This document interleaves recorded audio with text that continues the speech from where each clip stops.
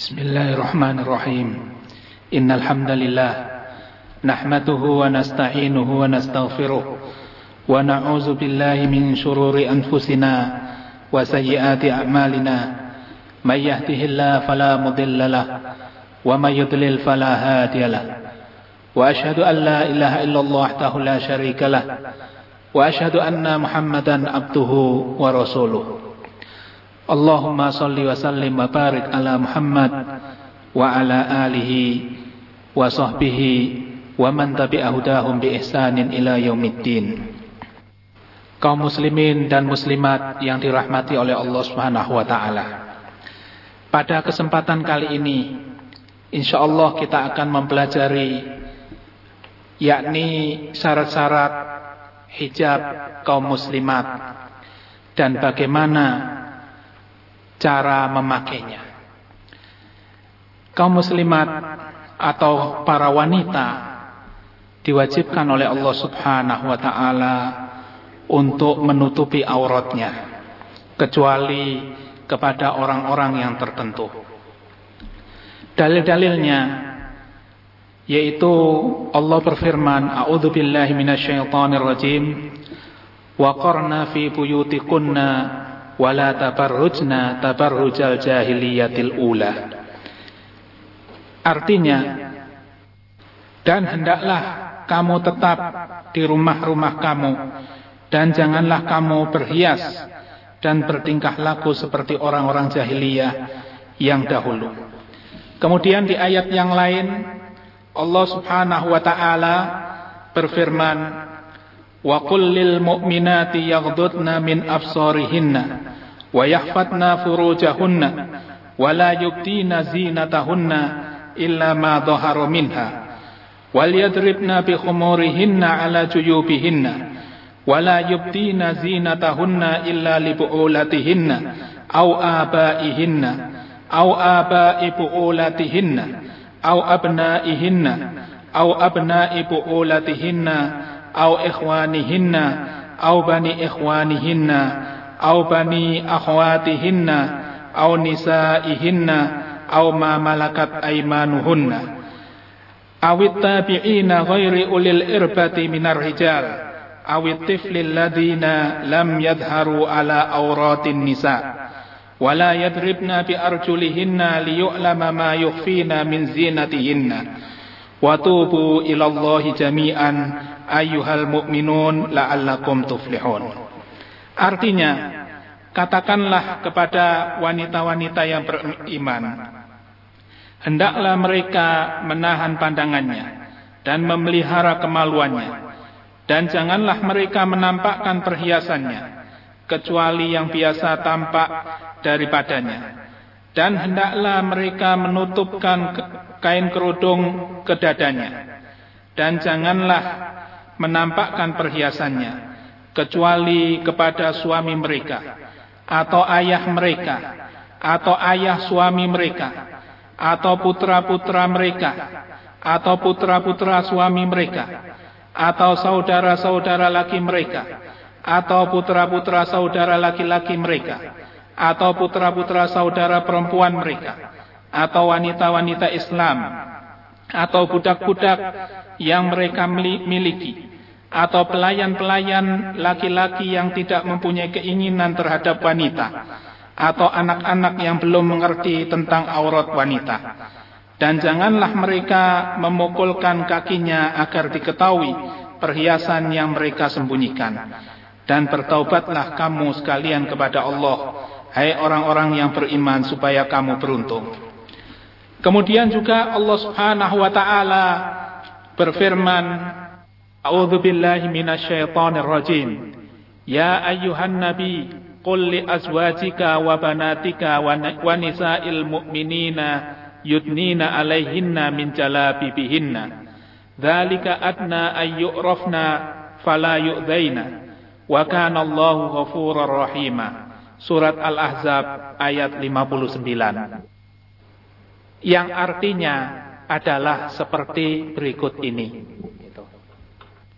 Hai Nabi, katakanlah kepada istri-istrimu, anak-anak perempuanmu, dan istri-istri orang mukmin hendaklah mereka mengulurkan jilbabnya ke seluruh tubuh mereka, dan yang demikian itu supaya mereka lebih mudah untuk dikenal, karena itu mereka tidak diganggu, dan Allah adalah Maha Pengampun lagi Maha Penyayang. Dari 3 ayat ini, yaitu seorang istri atau seorang wanita tidak diperbolehkan memperlihatkan sesuatu apapun dari tubuhnya, kecuali yang pertama yaitu kepada suami, kedua kepada ayah, ketiga kepada ayah suami atau mertua, keempat kepada anak kandung, kemudian yang kelima kepada anak suami atau anak tiri, yang keenam saudara laki-laki atau kepada saudara laki-laki sekandung atau seayah atau seibu. Kemudian yang ketujuh kepada keponakan dari saudara laki-laki atau anak saudara laki-laki. Yang kedelapan kepada putra-putra atau keponakan dari saudara-saudara perempuan. Yang kesembilan kepada wanita-wanita muslim. Yang kesepuluh budak-budak yang mereka miliki. Yang ke-11 yaitu pelayan-pelayan laki-laki yang tidak mempunyai keinginan terhadap wanita. Yang ke-12 anak-anak yang belum mengerti tentang aurat wanita. Nah, dari sini kita bisa mengambil kesimpulan bahwa selain daripada yang disebutkan tadi, maka tidak boleh wanita-wanita muslimah menampakkan perhiasannya kepada orang-orang yang selain mereka itu. Kemudian hijab ini tentunya agar lebih sempurna, agar lebih baik dan sesuai dengan ajaran Islam dan tidak melanggar larangan-larangan yang telah ditentukan oleh Islam, maka hijab itu mempunyai syarat-syarat tertentu. Yang pertama yaitu hendaklah hijab itu menutupi seluruh tubuhnya. Allah Subhanahu wa ta'ala berfirman, Ya ayyuhan nabi, qul li azwajika wa banatika wa nisa'il mu'minina yudnina alaihinna min jalabibihinna dzalika adna ayyurafna fala yu'dzaina wa kana Allahu ghafurur rahima. Wahai Nabi, katakanlah kepada istri-istrimu, anak-anak perempuanmu dan istri-istri orang-orang mukmin, hendaklah mereka mengulurkan jilbabnya ke seluruh tubuh mereka. Yang demikian itu supaya mereka lebih mudah untuk dikenal, karena itu mereka tidak diganggu. Dan Allah adalah Maha Pengampun lagi Maha Penyayang. Kaum muslimin wal muslimat, semoga dirahmati oleh Allah Subhanahu wa ta'ala. Jilbab adalah sejenis baju yang lapang, yang dapat menutup kepala, muka, dada, dan seluruh tubuh wanita yang dimaksud dalam ayat ini. Imam Ibnu Katsir mengatakan, Allah berfirman kepada Rasulnya Sallallahu Alaihi Wasallam agar memerintahkan wanita-wanita mukmin, khususnya istri dan anak-anaknya, karena kemuliaan mereka, agar mereka mengulurkan jilbab-jilbab mereka, agar mereka berbeda dari wanita-wanita jahiliyah dan tanda wanita budak, dan jilbab itu baju yang menutupi kerudung. Kemudian Syekh Abdurrahman bin Nasir As-Sa'di dalam tafsirnya mengatakan tentang ayat ini, yakni yudnina alaihinna min jalabibihinna, yaitu pakaian yang ada di atas dari selimut, kerudung, mantel, atau cadar, atau yang seperti itu, yaitu yang mereka gunakan menutupi wajah dan dadanya. Kemudian dalam surat An-Nur, yaitu firman Allah, wala yubdina zinatahunna illa ma dhahara minha, Dan hendaklah para wanita itu tidak menampakkan perhiasannya kecuali apa-apa yang tampak darinya. Imam Ibnu Katsir rahimahullah dalam tafsirnya mengatakan, yaitu tidak menampakkan sedikit pun dari perhiasan itu kepada orang-orang yang bukan mahramnya, kecuali yang tidak mungkin dapat dia sembunyikan. Imam Ibnu Mas'ud radhiyallahu anhu mengatakan seperti rida, yaitu baju luar, dan baju yang tidak mungkin para wanita itu akan menyembunyikannya. Kemudian baju yang biasa dipakai atau menutupi seluruh baju yang ada di bawahnya, karena ini adalah yang tidak mungkin dia atau para wanita untuk menyembunyikan. Kemudian Syekh Abdurrahman bin Nasir As-Sa'di rahimahullah mengatakan, wala yubdina zinatahunna, dan hendaklah para wanita itu tidak menampakkan perhiasannya. Perhiasan yang dimaksud di sini adalah tidak hanya yang ada di tubuh manusia, tapi seperti baju-baju bagus yang indah, perhiasan-perhiasan, dan semua badan termasuk perhiasan. Kemudian yaitu illa ma dhahara minha, yakni baju yang zahir, yang pasti nampak, yang tidak mungkin baju ini bisa disembunyikan, yakni baju yang ada di luar, yang biasa dipakai, jika itu tidak ada akan mendatangkan fitnah. Kemudian dalam masalah jilbab ini memang ada ikhtilaf atau perbedaan pendapat di antara para ulama. Tetapi masalah niqab, yakni masalah cadar, ada sebagian orang yang mengatakan cadar itu sama sekali tidak ada, dan bahkan mereka ekstrem mengatakan bid'ah. Tapi ada sebagian orang yang mengatakan bahwa cadar ini hukumnya adalah wajib. Dalam masalah ini saya kutipkan pendapat Syekh Muhammad Nasiruddin Al-Albani dalam kitabnya Jilbab Mar'ah Muslimah fil Kitab wa Sunnah. Beliau mengatakan inilah, kemudian bahwa seringkali di antara para masyayikh sekarang ini memahami bahwa wajah adalah aurat, tidak boleh baginya membukanya, bahkan haram hukumnya, yakni bagi sebagian ulama yang mengatakan bahwa cadar itu adalah hukumnya wajib.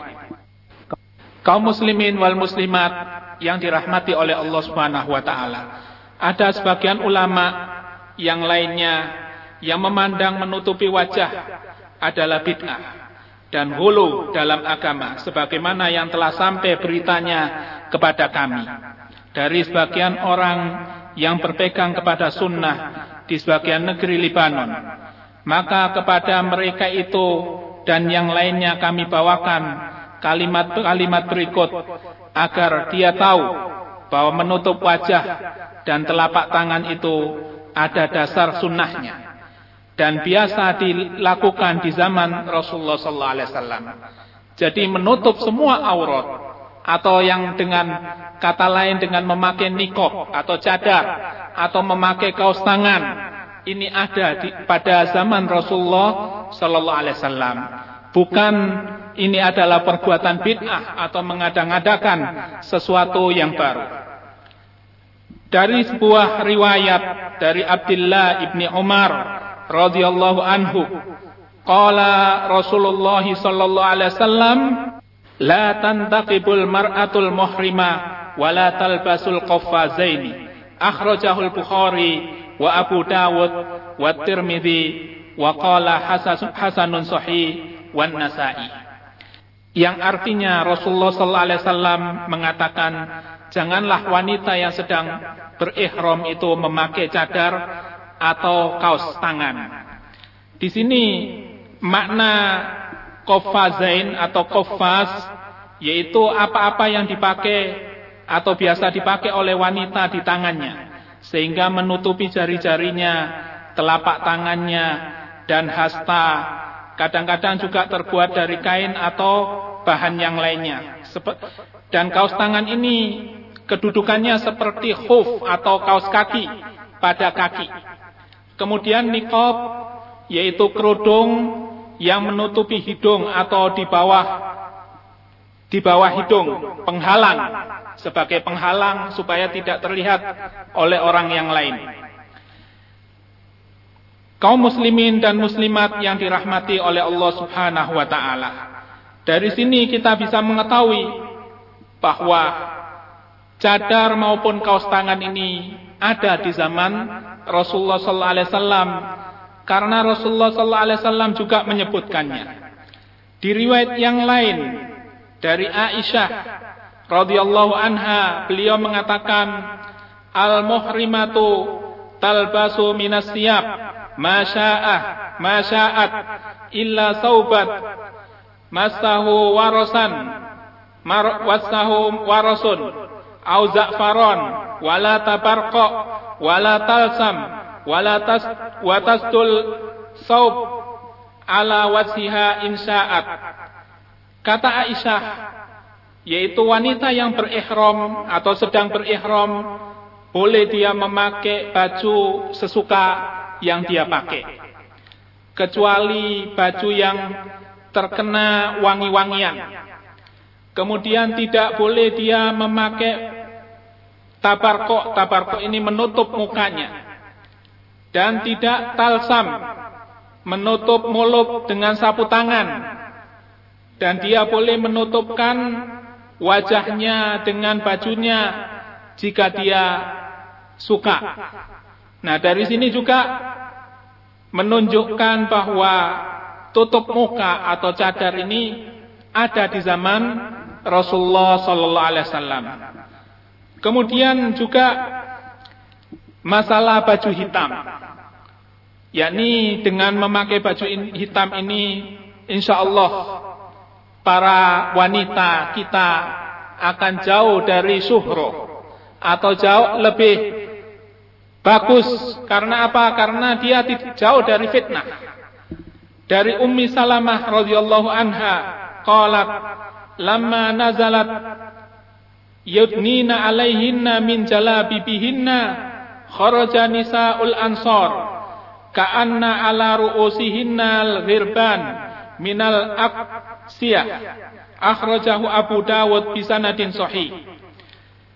Dari Ummu Salamah radhiyallahu anha, dia mengatakan ketika turun ayat yudnina alaihinna min jalabibihinna, wanita-wanita Ansor ini mengamalkan ayat ini, yakni mereka ketika keluar dari rumahnya, seakan-akan di kepala mereka itu seperti ada burung gagak karena baju-baju yang mereka pakai. Di riwayat yang lain Ummu Salamah dengan lafaz yang lain mengatakan min aksiyati sudin yalbasnaha, karena baju-baju yang berwarna hitam yang mereka kenakan atau yang mereka pakai. Di sini wanita-wanita yang memakai baju-baju yang berwarna hitam itu disamakan seakan-akan mereka itu ghirban, yakni disamakan baju-baju itu dengan warna hitam dengan burung gagak. Jadi baju yang hitam yang biasa dipakai oleh sebagian dari wanita muslimah ini juga ada sunnahnya.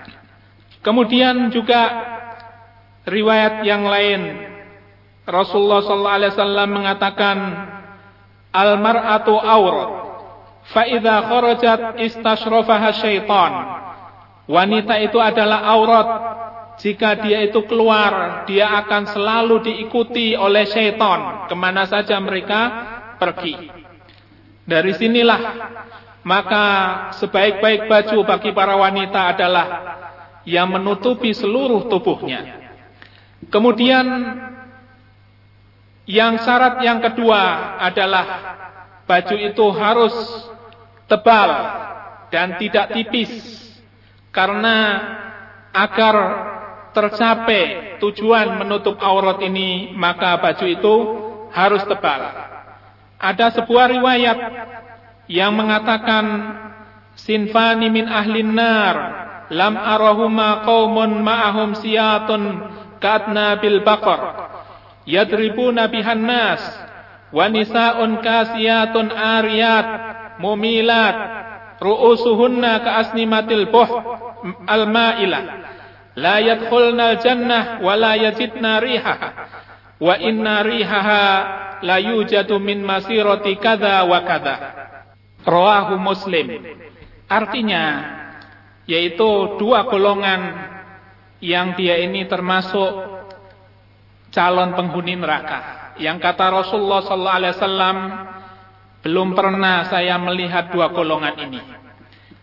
Yang pertama yaitu satu kaum yang mereka itu membawa cambuk seperti ekor-ekor sapi yang mereka gunakan untuk memukul atau mencambuk orang-orang. Dan yang kedua yaitu wanita-wanita yang mereka itu memakai pakaian tetapi dikatakan telanjang, memakai pakaian tapi telanjang, yang kepala-kepala mereka itu seperti punuk onta. Kemudian mereka berjalan melenggak-lenggok. Kata Rasulullah, mereka para wanita ini tidak akan masuk surga dan tidak akan mencium baunya surga. Dan sesungguhnya bau surga itu bisa ditemui dari perjalanan atau jarak sekian dan sekian. Imam Nawawi mengatakan bahwa hadis ini adalah merupakan mukjizat Nabi yang ada, yang menjelaskan dua golongan yang mereka ini ada, dan di sini adalah celaan dari dua golongan itu. Dikatakan makna kasiyat yaitu wanita-wanita yang memakai pakaian, ariyat yaitu wanita-wanita yang telanjang, berpakaian tapi telanjang. Artinya di sini mereka memakai pakaian, bisa maknanya berpakaian tetapi pakaian itu tipis, tembus pandang. Nah, disinilah makna pakaian wanita itu harus tebal dan tidak tipis. Artinya tebal, tidak tembus pandang. Berapa banyak wanita ketika keluar dari rumahnya, mereka ini berpakaian, tapi apa yang ada di dalam pakaian itu, yakni tubuhnya, sebagian dari tubuhnya itu bisa dipandang oleh orang lain yang bukan mahramnya. Kemudian, dan sekarang ini banyak sekali kita bisa melihat wanita-wanita yang semacam ini, yang mereka bisa kita jumpai di mana-mana, khususnya di negara kita ini, di pasar, di gedung-gedung kuliah, di sekolah-sekolah, atau bahkan ibu-ibu guru, atau orang-orang yang datang ke masjid bukan memakai pakaian muslimah. Mereka memang sholat, tapi ketika berangkat dari rumahnya untuk datang ke masjid, mereka ini memakai pakaian yang tidak islami. Kemudian syarat yang ketiga, yakni pakaian ini bukan merupakan perhiasan. Artinya tidak mendatangkan fitnah bagi yang memakainya maupun bagi orang yang melihatnya. Sebab apabila wanita yang memakai pakaian tapi bisa mendatangkan fitnah, maka hakikatnya dia tidak memakai pakaian. Ini bisa kita lihat dari ayat yang sudah kita baca wala yubdina zinatahunna. Janganlah para wanita itu menampakkan perhiasannya. Jadi pakaian ini bukan juga merupakan perhiasan. Jadi bisa kita lihat, memang para wanita tidak memakai perhiasan emas, perak, dan permata. Tapi ada para wanita itu menggunakan pakaiannya ini sebagai perhiasannya. Dan inilah yang dikatakan tabarruj, yaitu yang artinya seorang wanita menampakkan perhiasannya atau kecantikannya atau apa-apa yang wajib bagi dia untuk dia tutupi, yang bisa mendatangkan atau menggoda syahwat laki-laki yang melihatnya. Ini namanya tabarruj. Dan tabarruj ini adalah termasuk perbuatan yang sangat dilarang oleh Allah dan Rasulnya. Sehingga Imam Az-Zahabi memasukkan tabarruj ini termasuk dosa besar dalam kitabnya Al-Kabair. Beliau mengatakan, dan di antara perbuatan-perbuatan yang menyebabkan para wanita itu dikutuk atau dilaknat, yaitu para wanita yang menampakkan perhiasannya, apakah itu berupa emas-emasan atau perak atau permata yang ada di bawah atau di belakang cadarnya atau di belakang bajunya, atau juga dengan memakai wangi-wangian dengan berbagai jenisnya jika keluar dari rumahnya, atau juga wanita yang memakai baju-baju dari kain sutra atau model-model baju yang pendek yang bisa merangsang syahwat laki-laki, atau juga dengan baju yang berlebih-lebihan panjangnya atau luasnya. Semuanya ini adalah termasuk tabarruj yang dimurkai oleh Allah Subhanahu wa taala, yang Allah memurkai orang yang melakukannya di dunia maupun di akhirat. Oleh karena itu perbuatan-perbuatan ini yang ada pada kebanyakan para wanita, yang Rasulullah sallallahu alaihi wasallam menyatakan, ittola'tu 'alan nar fara'aitu aktsara ahliha an-nisa. Saya pernah melihat kepada neraka dan saya lihat kebanyakan penghuni neraka itu adalah para wanita. Karena banyaknya para wanita yang melakukan dosa atau perbuatan yang sangat dilarang oleh Allah Subhanahu wa taala tanpa mereka merasa melakukannya. Kaum muslimin wal muslimat, semoga dirahmati oleh Allah Subhanahu wa taala. Seperti yang dikatakan oleh Imam Syaukani di dalam tafsirnya, ketika beliau menafsirkan wala yubdina zinatahunna, artinya yakni apa-apa yang digunakan untuk berhias dari perhiasan-perhiasan atau yang lainnya. Tentang larangan menampakkan perhiasan ini, juga larangan untuk menampakkan anggota-anggota yang ada di dalam tubuhnya. Ini tentunya larangan ini lebih berat. Kemudian Syekh Nasiruddin Al-Albani dalam kitabnya Hijabul Mar'ah Al-Muslimah, beliau mengatakan tentang larangan atau peringatan dari tabarruj ini, Islam telah mencapai larangan ini, peringatan ini, sampai mendudukkan tabarruj ini sama dengan syirik dan zina dan mencuri dan yang lainnya.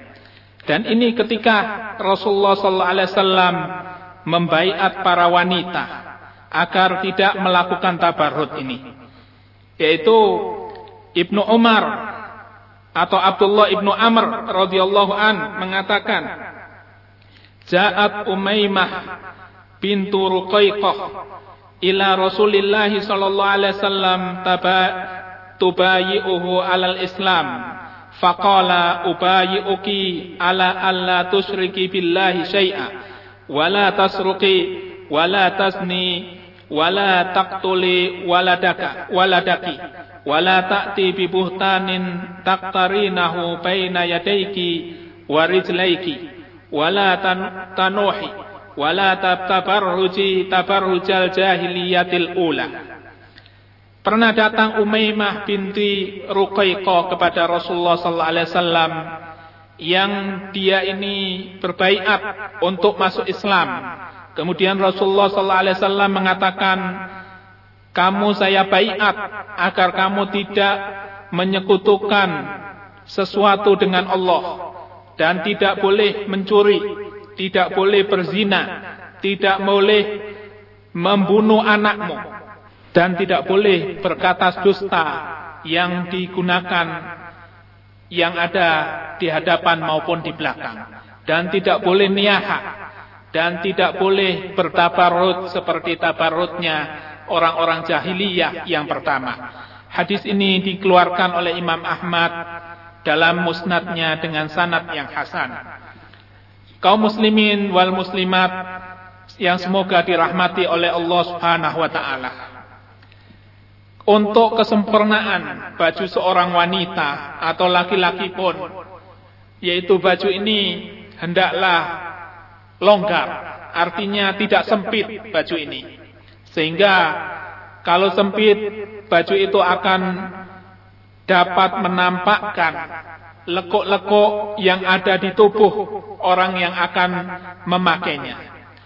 Dalam sebuah riwayat dari Usama bin Zaid, beliau mengatakan, "Kasani Rasulullah sallallahu alaihi wasallam qubtiyah kasifah mimma ahdaha lahu dahiyatul kalbi faqasautuha imraati faqala ma laka lam talbasil qubtiyah qultu kasautuha imraati faqala murha faltaj'al tahtaha hilala fa inni akhafu antasifa hajma idhamiha." Artinya, Rasulullah sallallahu alaihi wasallam pernah memakaikan baju kepada saya, baju qubtiyah yang tipis, yang sempit. Kemudian yakni baju ini yang pernah dihadiahkan kepada Rasulullah oleh Dahiyatul Kalb.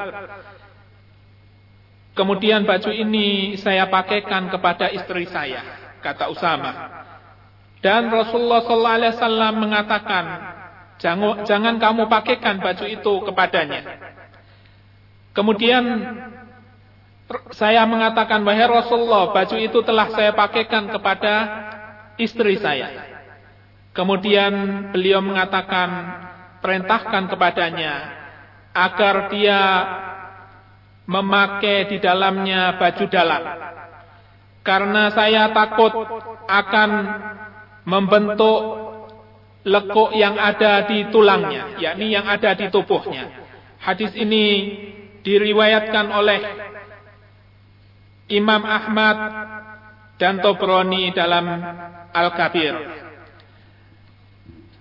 Imam Syaukani mengatakan, hadis ini menunjukkan bahwa wanita itu wajib menutupi badannya atau menutupi tubuhnya dengan baju yang tidak membentuk tubuhnya atau baju yang sempit.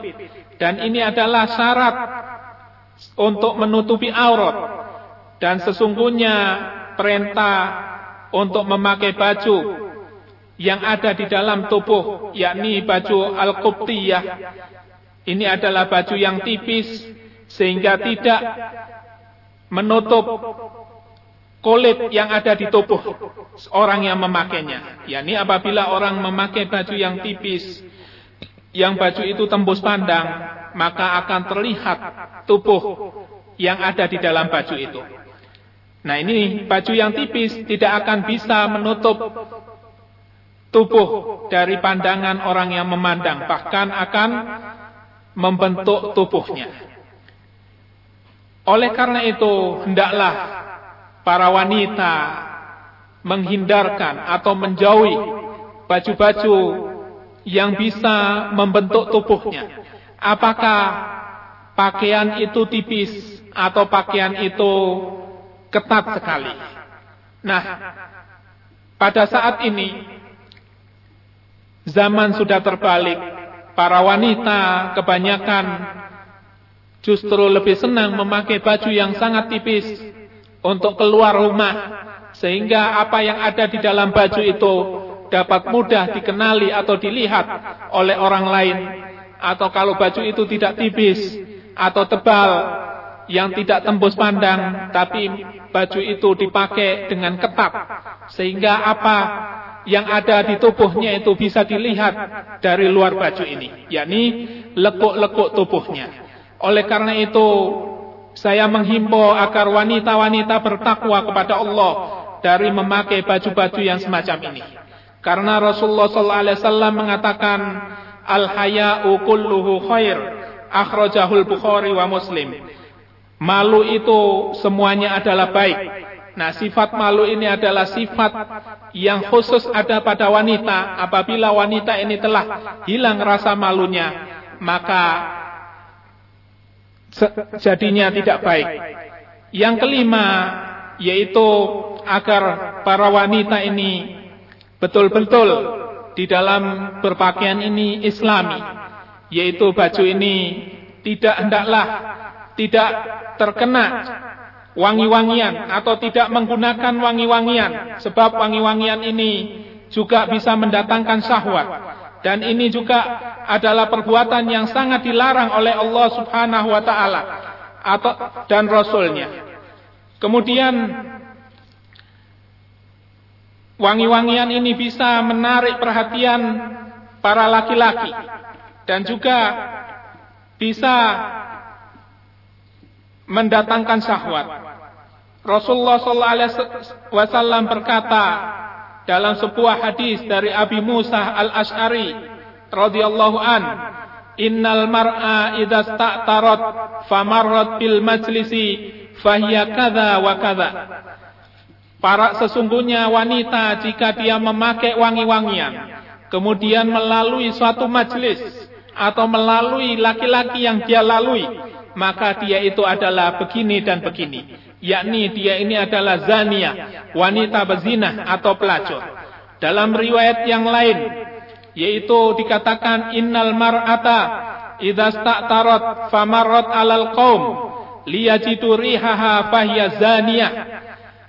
Sesungguhnya wanita jika memakai wangi-wangian apapun jenisnya, sekarang ini banyak wangi-wangian bermacam-macam jenisnya. Kemudian jika melalui suatu kaum, melalui para laki-laki,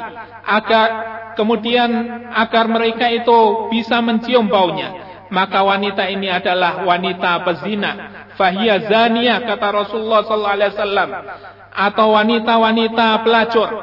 Oleh karena itu hendaklah wanita-wanita bertakwa kepada Allah Subhanahu wa taala dari memakai wangi-wangian ini. Hadis yang menjelaskan dalam masalah ini banyak sekali, yang bermacam-macam lafadznya. Kemudian juga di riwayat yang lain dari hadis Zainab As-Saqafiyah bahwa Rasulullah SAW mengatakan, idza syahidat ihda kunnal masjid fala tamassu tiban. Jika seorang di antara kalian, yakni para wanita, hendak sholat di masjid, maka hendaklah dia tidak memakai wangi-wangian. Kalau ke masjid saja para wanita dilarang untuk memakai wangi-wangian, apalagi yang mereka keluar selain untuk ke masjid, ke jalan-jalan, ke pasar, atau kemana saja yang mereka tuju. Ini tentunya lebih berat larangannya. Kemudian yang keenam, yaitu hendaklah baju ini atau baju wanita ini tidak menyerupai baju laki-laki. Dari Abi Hurairah, beliau mengatakan, la'ana Rasulullah sallallahu alaihi wasallam ar-rajul yalbasu lubsatal mar'ah wal mar'a talbasu labsatar rajul. Rasulullah sallallahu alaihi wasallam mengutuk atau melaknat seorang laki-laki yang memakai pakaian wanita dan wanita yang memakai pakaian laki-laki. Hadis ini diriwayatkan oleh Abu Dawud dan Ibnu Majah dan Imam Ahmad. Dari hadis ini bisa kita ketahui bahwa salah satu dosa besar yang ada sekarang ini adalah apabila seorang laki-laki memakai pakaian yang biasa dipakai oleh laki-laki dan wanita-wanita yang memakai pakaian yang biasa dipakai laki-laki. Perbuatan-perbuatan ini bisa kita jumpai. Berapa banyak wanita-wanita yang keluar rumah, yang melanggar larangan-larangan yang ada di dalam Islam ini. Mereka ada yang keluar dengan memakai, yakni keluar rumah dengan memakai celana jin. Yang celana jin atau yang lainnya ini biasa dipakai oleh laki-laki. Dan ini sangat dilarang di dalam agama kita.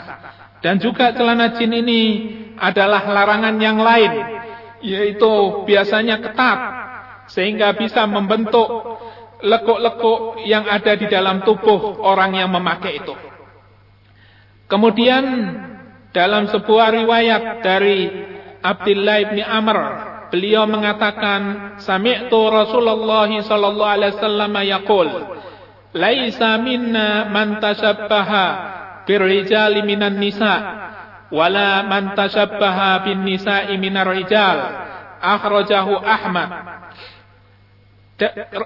Rasulullah sallallahu alaihi wasallam mengatakan, bukan dari golongan kami siapa saja yang menyerupai laki-laki di antara wanita dan wanita yang menyerupai laki-laki.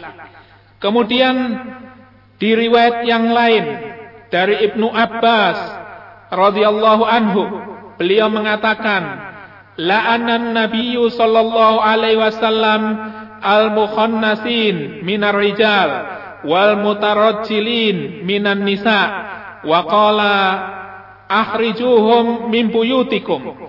Qala fa akhrajan nabiy sallallahu alaihi wasallam fulanan wa akhraja Umar fulanan wa fi lafdin la'ana Rasulullah sallallahu alaihi wasallam al-mutasyabbihina minar rijal bin nisa wal mutashabbihat minan nisa bir rijal.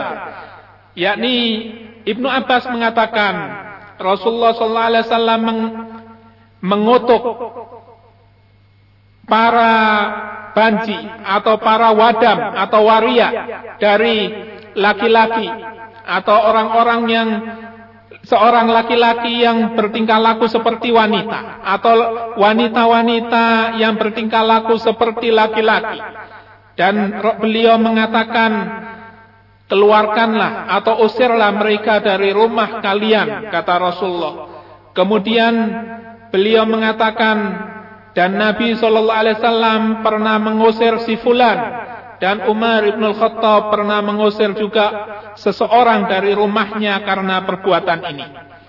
Kemudian dalam lafaz yang lain, Rasulullah SAW melarang laki-laki yang menyerupai perempuan dan wanita-wanita yang menyerupai laki-laki. Hadis-hadis yang semacam ini banyak sekali, dan pada saat ini kita sering menjumpai betapa banyak di negeri kita ini bahkan sudah menjadi mode, yaitu apabila laki-laki menyerupai wanita di dalam hal tingkah laku atau berpakaian, atau wanita menyerupai laki-laki dalam hal berpakaian dan bertingkah laku. Banyak di antara wanita memotong rambutnya seperti potongan yang biasa dipakai oleh laki-laki. Mereka keluar tidak menggunakan kerudungnya, kemudian memakai pakaian yang biasa dipakai laki-laki. Ini semuanya adalah perbuatan yang melanggar larangan-larangan Allah Subhanahu wa ta'ala. Kemudian yang ke-7, yaitu hendaklah baju ini tidak menyerupai baju orang-orang kafir. Baju orang kafir yaitu baju yang biasa dipakai oleh orang kafir. Karena Rasulullah SAW, larangan ini adalah larangan umum, baik bagi laki-laki maupun wanita. baik dalam masalah memakai baju maupun yang lainnya, baik seperti dalam masalah beribadah, kemudian dalam masalah id dan lain-lainnya. Rasulullah sallallahu alaihi wasallam mengatakan, "Man tasabbaha biqaumin fahuwa minhum." Rawahu Abu Dawud. Barang siapa yang menyerupai satu kaum, maka dia termasuk golongan dari kaum itu. Ibnu Taimiyah rahimahullah mengatakan, hadis ini adalah paling sedikit keadaannya menjelaskan tentang haramnya tasabbuh dengan orang-orang kafir atau meniru-niru orang kafir. Walaupun dohirnya hadis ini menunjukkan kekufuran orang yang meniru orang-orang kafir, sebagaimana yang ada di dalam firman Allah Subhanahu wa taala, "Wa may yatawallahum minkum fa innahu minhum." Barang siapa yang berwala kepada mereka di antara kalian, maka sesungguhnya dia itu termasuk golongan mereka. Kemudian dia mengatakan, yakni Ibnu Taimiyah, dengan ini para ulama berhujjah atas dibencinya segala sesuatu yang menyerupai selain kaum muslimin.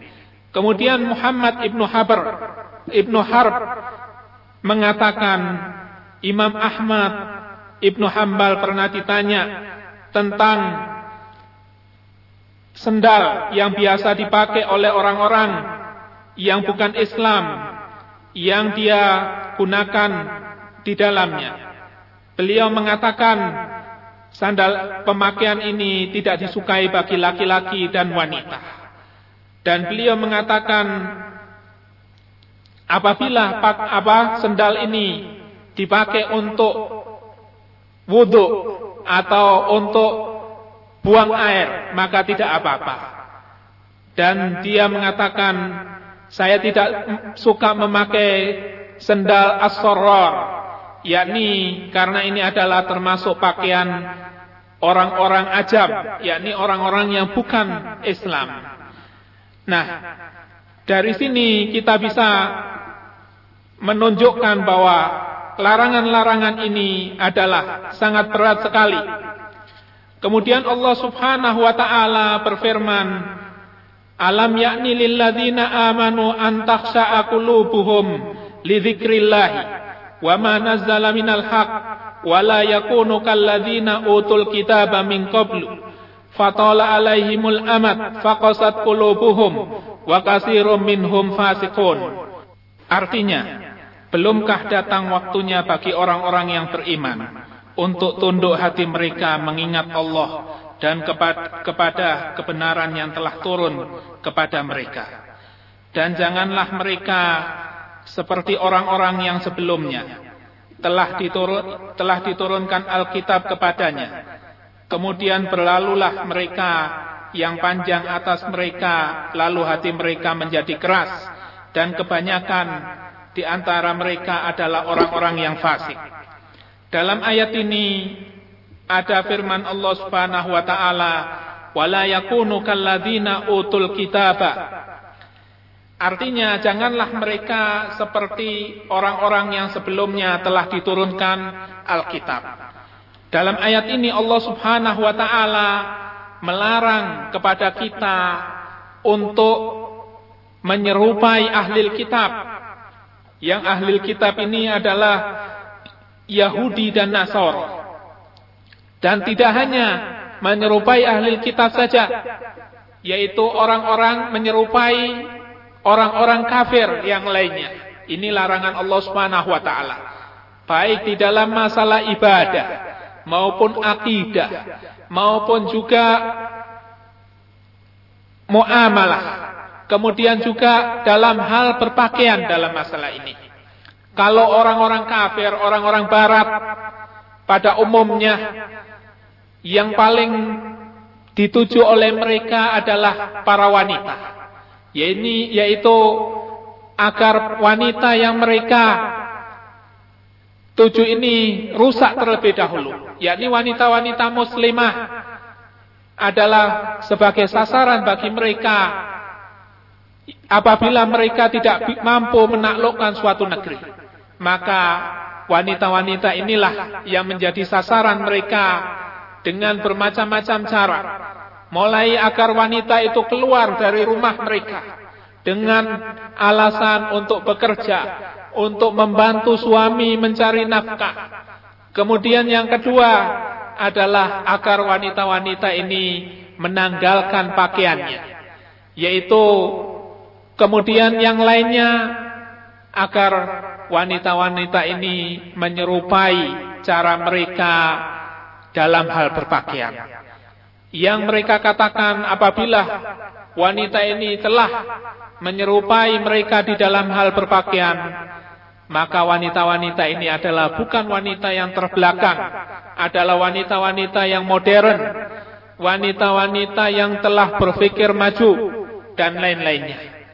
Kaum muslimin wal muslimat, semoga yang dirahmati oleh Allah. Adapun syarat yang ke-8, yaitu merupakan syarat baju bagi kaum muslimat, hendaklah baju itu bukan merupakan baju syuhro. Baju syuhro di sini yaitu baju yang dipakai dengan tujuan agar terkenal di antara kawan-kawannya atau orang yang melihatnya, atau baju ini merupakan baju yang unik, yang sukar didapat, sehingga para wanita yang memakainya ini bisa berbangga-bangga dan merupakan perhiasan bagi dia. Atau juga sebaliknya, baju yang semacam ini baju yang sangat jelek sekali, yang digunakan untuk menampakkan bahwa wanita ini adalah wanita yang zuhud, ya, yang untuk tujuan riya supaya orang memandang dia. Ibnu Atsir mengatakan, yaitu syuhro di sini adalah menampakkan sesuatu. Yang dimaksud yaitu bajunya, dengan memakai baju ini agar orang yang memakainya itu menjadi dikenal oleh manusia, yaitu dengan menyelisihi berupa warna baju itu, sehingga orang semuanya akan memandang, wah ini bajunya unik sekali. Kemudian dia akan berbangga dengan baju ini dan bersombong dengan baju ini. Ada sebuah riwayat, yang ini riwayat ini diriwayatkan oleh Abu Dawud dan Ibnu Majah, dari Ibnu Umar radhiyallahu anhu, qala Rasulullah sallallahu alaihi wasallam, man labisa sauba syuhratin fid dunya albasahullahu sauba mudhillatin yaumal qiyamah summa alhaba fihi naro. Kata Rasulullah sallallahu alaihi wasallam, barang siapa yang memakai baju syuhro di dunia, maka Allah Subhanahu wa taala akan memakaikan kepadanya baju kehinaan pada hari kiamat nanti. Kemudian akan dibakar padanya dengan api neraka. Naudzubillah. Nah, dari sini kita bisa mengetahui ancaman Rasulullah sallallahu alaihi wasallam ini sangat keras sekali bagi orang yang mengenakan baju syuhro. Kaum muslimin wal muslimat yang semoga dirahmati oleh Allah Subhanahu wa taala. Kiranya cukup sekian pembahasan kita. Oleh karena itu, marilah kita simpulkan apa yang telah kita pelajari. Kesimpulan yang pertama, keharusan memakai pakaian yang islami. Kedua, kewajiban menutup aurat kepada orang-orang yang bukan mahram. Yang ketiga, syarat-syarat pakaian wanita. Yang keempat, menutup seluruh tubuh. Yang kelima, cadar dan kaos tangan adalah masyru' di dalam syariat Islam. Yang keenam, keharusan memakai baju tebal dan tidak tipis sehingga tembus pandang. Yang ketujuh, pakaian tidak boleh yang menimbulkan fitnah. Yang kedelapan, bukan merupakan pakaian perhiasan. Yang kesembilan, pakaian harus longgar, tidak sempit sehingga membentuk lekuk-lekuk tubuh. Yang kesepuluh, tidak boleh memakai wangi-wangian bagi para wanita. Yang ke-11, tidak menyerupai pakaian laki-laki. Yang ke-12, pakaian tidak menyerupai pakaian orang-orang kafir. Yang ke-13, pakaian bukan merupakan pakaian syuhroh. Oleh karena itu, di dalam penutup ini saya ingin membacakan satu ayat sebagai pengingat kita. Ya ayyuhalladzina amanu qu anfusakum wa ahlikum naro wa quduhan nas wal hijarah 'alaiha malaikatun ghiladun syidadun la ya'sunallaha ma amarahum wa yaf'aluna ma yu'marun.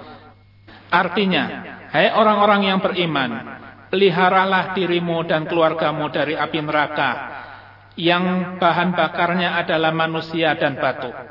Penjaganya adalah malaikat-malaikat yang kasar, keras, yang tidak mendurhakai Allah terhadap apa-apa yang diperintahkannya kepada mereka, dan selalu mengerjakan apa-apa yang diperintahkan. Kemudian sebuah hadis Rasulullah SAW, kullukum ra'in wa kullukum mas'ulun an ra'iyatihi. Semua kalian adalah pemimpin dan kalian akan dimintai pertanggunganjawab tentang kepemimpinan kalian.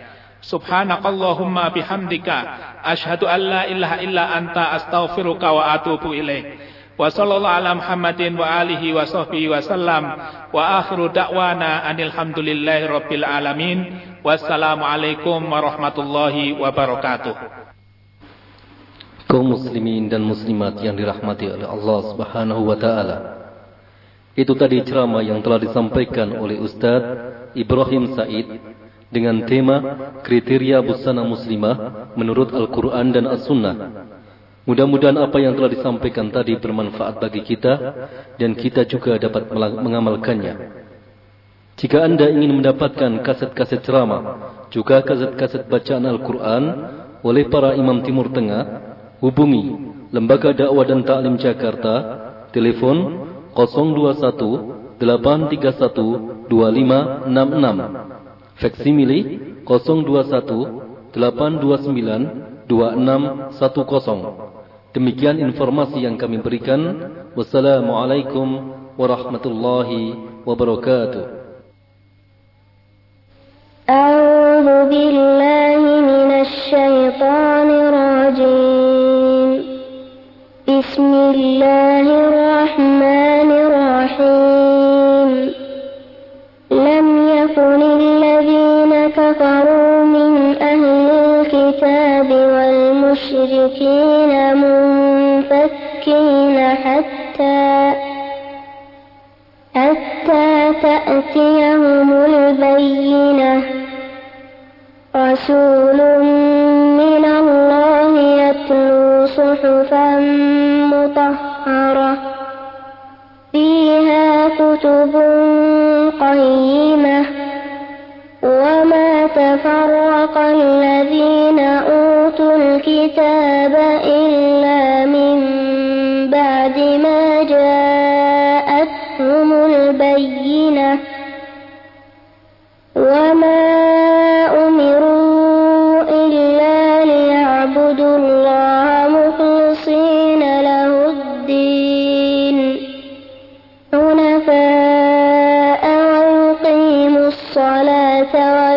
الزكاة وذلك دين القيمة إن الذين كفروا من أهل الكتاب والمشركين في نار جهنم خالدين فيها أولئك هم شر البرية الذين آمنوا وعملوا الصالحات أولئك هم خير البرية جزاؤهم عند ربهم جنات عدن تجري من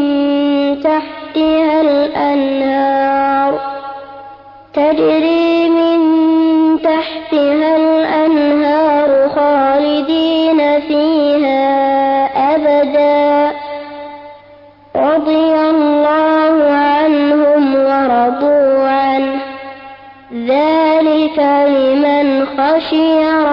الآية